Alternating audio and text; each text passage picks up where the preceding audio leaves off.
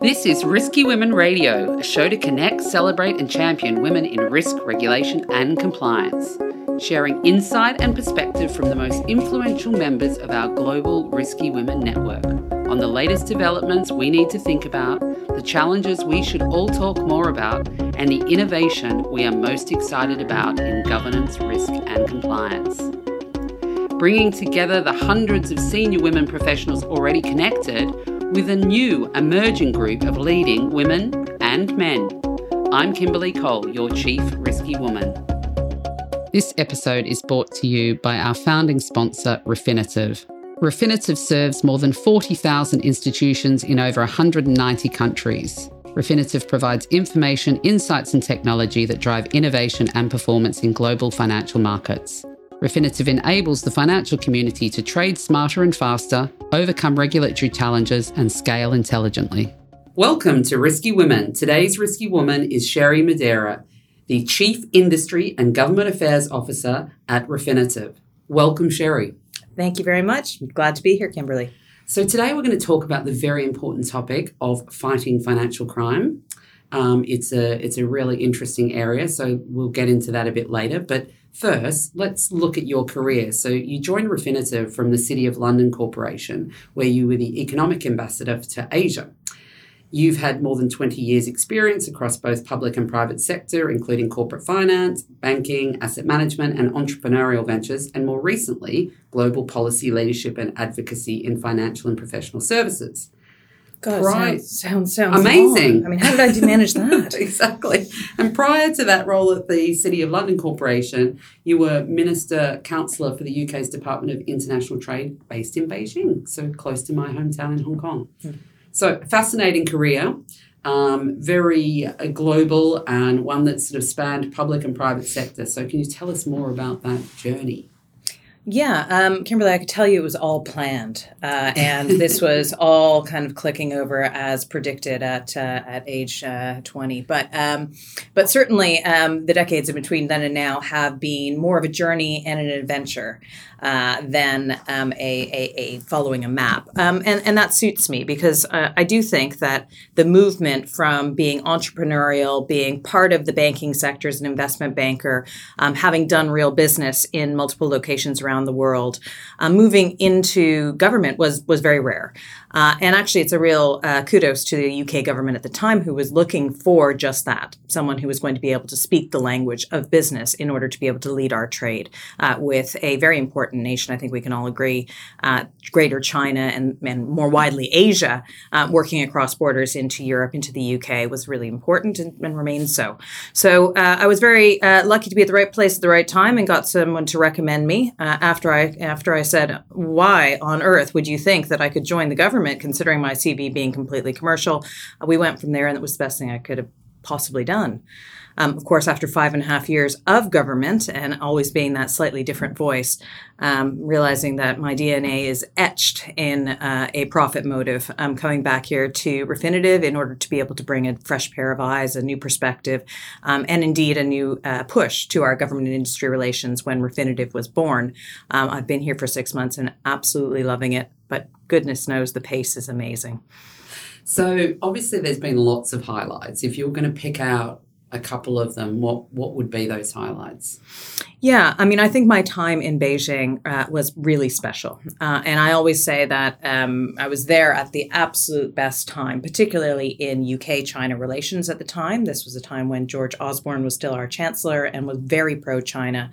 And the development of that relationship was very core, and financial services, which was my specialty, was absolutely fundamental to the growing of that relationship.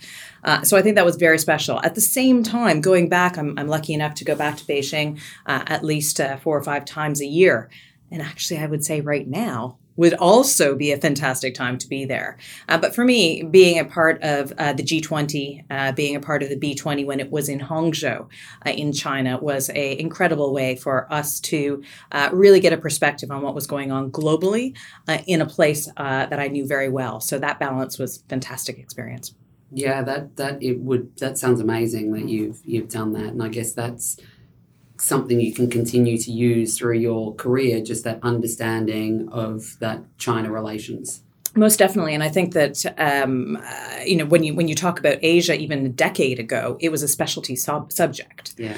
And Kimberly, you're from Hong Kong, so you'll be quite aware of all of the different changes in the pace and the excitement that's going on in Asia. But the reality is today, especially when you look at things like the U.S.-China trade war, the frictions that are going on there, actually knowing and understanding perhaps where some of the drivers are for China and for Asia to interact with the rest of the world is a huge benefit, I think, to businesses and those that I work with, stakeholders, those in other parts of government, those in other parts of regulation that are trying to understand perhaps the direction of travel. And while none of us have a magic ball you can look into and see the future, at least having some perspective on the past helps. And your current role has a very broad and wide scope and covers, you've got a global role. So what's the kind of focus given the incredibly broad scope that you have? Yeah, absolutely. It's exciting to have a really big picture, but when you think about what's going on in geopolitics at the moment, you can be very much spoiled for choice as to what it is you wake up and you do in a day, or how you direct your global team in order to prioritize. So we've chosen 4 areas, which are still quite broad in their own right, but things to add some value to the business, add a government and regulatory perspective too. The first one is thinking about sustainability and the drive to a more green financial system. The second one is looking at infrastructure and how infrastructure investment at the moment is a very hot topic across governments, thinking about how that can potentially become infrastructure as an asset class. Thinking as well about data legislation and looking at how the trends in the various regions around the world are shaping how data is used for making decision-useful financial portfolios and decisions for our clients. And finally, looking at privacy and thinking about sort of financial crime and thinking about how it is that we can make sure that it's a discussion that is top of the agenda because it not only affects the financial services industry, but much, much wider. Yes, absolutely. So let's sort of dig into that a bit deeper. As I said, we'll talk about fighting financial crime.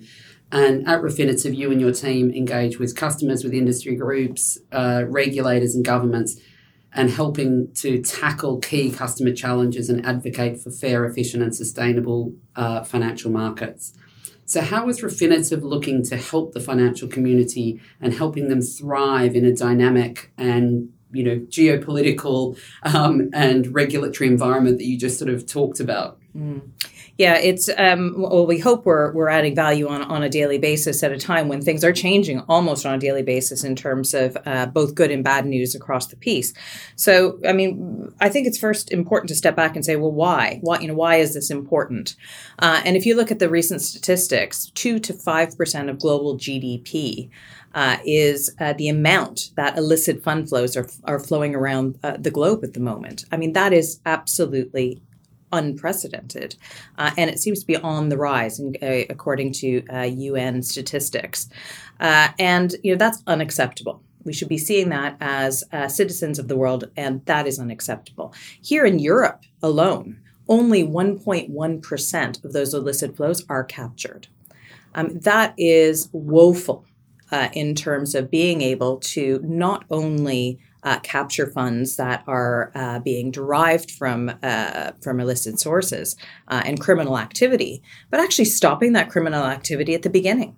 Because if it's easy to move those proceeds around the world, if it's easy to benefit from crime, we're not doing all we can to stop it. And when we're thinking about crime, often people default to white-collar crime. But actually, if you think about people trafficking, if you're thinking about wildlife trafficking and, crimes against the environment as well, this is not victimless. This is actually something that cuts to the core of our society.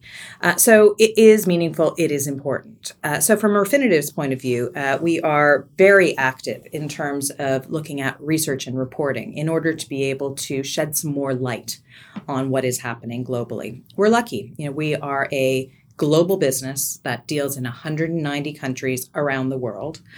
We have access to a customer base second to none across the financial services stack. So not just banks, not just central banks, not just regulators, not just investors that you would know, but all the way through that stack and how it is they're working together. So we have a wonderful, unique perspective on sharing.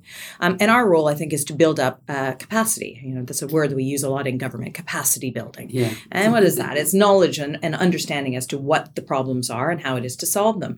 And we have product sets that can do that because thankfully, this is not just a lone voice. Many around the world are seeing this, and particularly the regulatory environment. And I'll laud Europe on the fact that they're really looking at this in promoting anti-money laundering and know your client rules.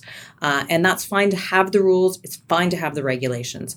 But if complying with them becomes debilitating on the business, if it becomes completely inefficient or ineffective, or if those that are subject to that regulation have no idea how to fulfill, those rules are actually meaningless. So we step in at that point to be able to offer solutions, but even more importantly, to shed some light on where those flows are creating real problems. And I think your point on the why is just incredibly important, because when people lose sight of the why, it becomes almost a box ticking exercise in so many cases. So, that's fantastic. But also, follow the money, using data. Refinitiv's in a very unique position. How do you see the public and private sectors working together to sort of drive more collaboration, to drive efficiency and maybe more transparency? Yeah, I think, Kimberly, it's actually already happening a lot from the top down. If you think about the G20 and the G7, this topic of how data is passed, how the balance between privacy and being able to use data for the public good is well-trodden path. This is something that has been discussed, and Refinitiv believes that this is a very important balance to get right. So if you look at, unfortunately, some regimes, particularly emerging market regimes, but not all, are looking at trying to create a lot of protection around data, including privacy. And of course, most people know about GDPR here in Europe. So the General Data Protection Act is unbelievably meaningful when it was released and how it's being implemented. But it cuts both ways. Personal privacy is on the rise in terms of being able to protect that. However, with more personal privacy, we also have more limits to being able to share information about those clients that are coming into the financial system and where those funds are flowing from. So I think that there's a real role for the public sector to start becoming involved in understanding where that balance is right for not only their citizens of each country or each region, but how sharing across borders is fundamentally important for protecting the financial system for all. And frankly, that goes straight to financial stability. So it should be top of the agenda. Yeah, I mean, the complexity of some of these webs that have been created obviously means that, you've got to get that balance, as you say. So Refinitiv is at the front in the fight against financial crime. Last year, Refinitiv released a global survey report on the true cost of financial crime, looking at the impact not just on companies and governments, but also human victims, which we've sort of started to mention in the why, and how they've been exploited by criminal gangs, which launder their gains through the financial system. How can we work better together to solve the global challenges like financial crime? It's a big ask, and I think that there has got to be collaboration and there's got to be a coalition of the willing, and I think we'll talk a bit about where Refinitiv is going with that. But frankly, I think that the fight against financial crime has got to start with some of the detail as well. I like to think about a story, that's still raging through the news at the moment, which is the scandal with the Swedish and the Danish banks. So Danske Bank, $230 billion worth of illicit financial flows were going through Danske Bank, not through its home market, but actually through the Estonian branch of Danske Bank. And then you think, this is related to Estonia and this is related to Denmark. No. Actually, this is related to a web of activity that is coalescing so many different data points that it makes it really difficult to track. And that's the point, is that criminals are clever. Yeah, and we really need to be just as clever, or at least give ourselves the tools to be just as clever. And it's about correspondent banking. It is about know your client and know those source of funds, know who is actually responsible for some of the ownership structures that are through the various different tracks. And the reality is how it is you can use tools that are already out there. Because I don't think that what we need is a whole load of new ways of doing things, brand new regulations. But what we do need is to be able to build up the knowledge of how to use the tools we've got now. And of course, Refinitiv has a number of different risk mitigation tools, enhanced due diligence, but very basic World Check. And this is a check service that is used by most of the banks around Europe in order to be able to check and verify the know your client rule, so that if there is anything flagged through that, they are able to take action. And a database is only as good as those that use it. Yeah. And we saw that in the Danske Bank example. So often, these were checks that just weren't done. Yeah. And so I think that our responsibility, and you talked about sort of what is the responsibility of the community, it is definitely in order to make sure that the knowledge is there as to why this is important, what tools are there to be able to be used, and please use them for everyone's benefit. And how can, obviously there's a lot of talk about tech, so how can artificial intelligence and machine learning and cloud-based API technology, for example, how can that sort of assist what are often seen as very stretched compliance teams already, looking at this ever-changing regulatory landscape? I think I'm going to pull back something I just said, which is criminals are clever, and networks are clever, and actually distributing so that you've got $1 million through many, many different sources is quite a clever way of being able to launder money, to push illicit financial flows through a very strong international financial system. And so therefore, we need to be just as clever. And using AI, we can think about not just the data points we have, but the understanding of how those form a network and how it is you can use those data points to extrapolate or find a larger, wider cloud of those that perhaps should be checked again, and not only at the personal level, but also at the affiliate level. So how have they been affiliated in the past? How have other shell companies, other companies been part of this mix? And being able to do that quickly is really important. Because if you think about the influx of new technology in the front end of banking, so there's a lot of alternative banking that's going on, that you never go into a branch, you never smile and sit down and fill in a form. And actually, I think all of us feel that that is a sign of the times. It's a very good pace of change. But take for a minute the problem of knowing your client. If you're not even meeting them, you have an extra layer of having to understand who they are and how they network. And if you're actually coming into a banking system, you do need to have those extra layers. AI helps immensely there. Machine learning in terms of being able to continue to understand where those links happen. When there are flags that go up, what has happened? How do we learn from that? How does that factor back in? So I think that there's a real opportunity there, not only to look at AI as a magic wand, but also for it to continue to update some of those receptacles of information so that both public sources can look at it, but it can be incredibly useful commercially. Yeah, okay, that will make some dramatic changes, hopefully, in terms of how these problems are identified and acted upon. Last year, Refinitiv established the Global Coalition to Fight Financial Crime, which I thought was an amazing initiative. It was done in conjunction with the World Economic Forum and Europol. Can you talk more about the coalition, its mission to tackle corruption and promote greater public-private collaboration? Yeah, it's been, I think, a big point of pride around here at Refinitiv that we were part of a group, a coalition of the willing. This is something that came very naturally together because of like-minded groups across the public and the private spheres that felt that there was a need for understanding what the next steps for fighting financial crime were and having a forward look as to how it is that actually this can continue to evolve as opposed to stay fixed. You're right. We launched it at Davos last year, so January of 2019. Goodness, it's still the same year, isn't it? And between then and now, there has been a number of reports, including the reports that you were talking about in terms of the True cost of fighting financial crime from Refinitiv, but also from the members of the coalition.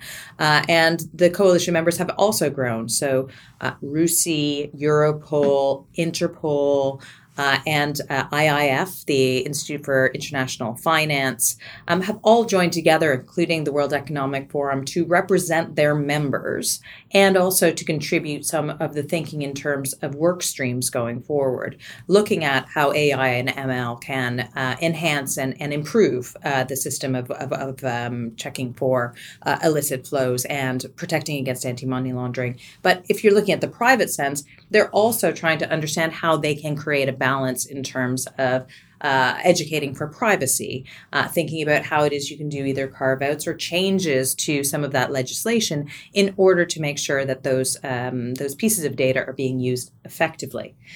I think it's really important for us to just not stop on this one. And I think that's what the coalition is looking at doing, because it's not only about where we're at right now, and regulation in the public sector and those public good regulations are going to be essential.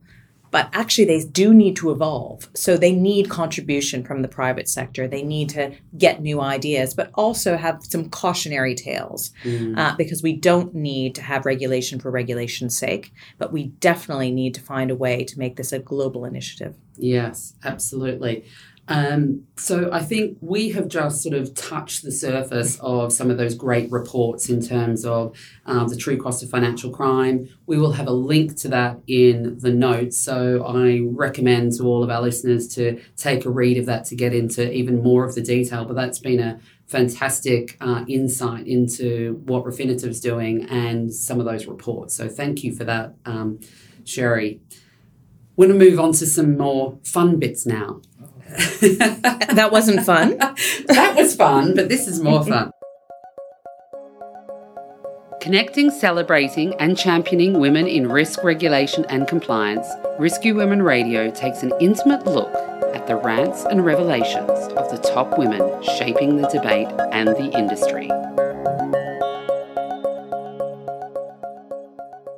Now we have our rants and revelations, which I love getting our Risky Women rants and revelations. So we try to give a bit of mentoring and advice to the up-and-coming women and men in the community. So what's your top piece of advice that either you've been given or that you would give that you think has sort of really helped you as you've progressed through your career? Someone very early on in my career said, Sherry, do you want to be rich or do you want to be right? And actually, it's something that often resonates because, of course, we want to be both. Yeah. We always want to be both. However, there will be moments that you think, actually, it's okay to just relax and just know that you are thinking about it in the right way. But maybe the time isn't quite right. So you have to balance that as you move forward in your career. And maybe you are in the perfect place for your career. And so someone tempting you with a higher salary or something else that's sort of a sweetener to move, maybe it's not right for you at the time. So I think that it's always thinking about how is it that you're being driven and listen to yourself. Great. Rich or right? That's a very good top tip.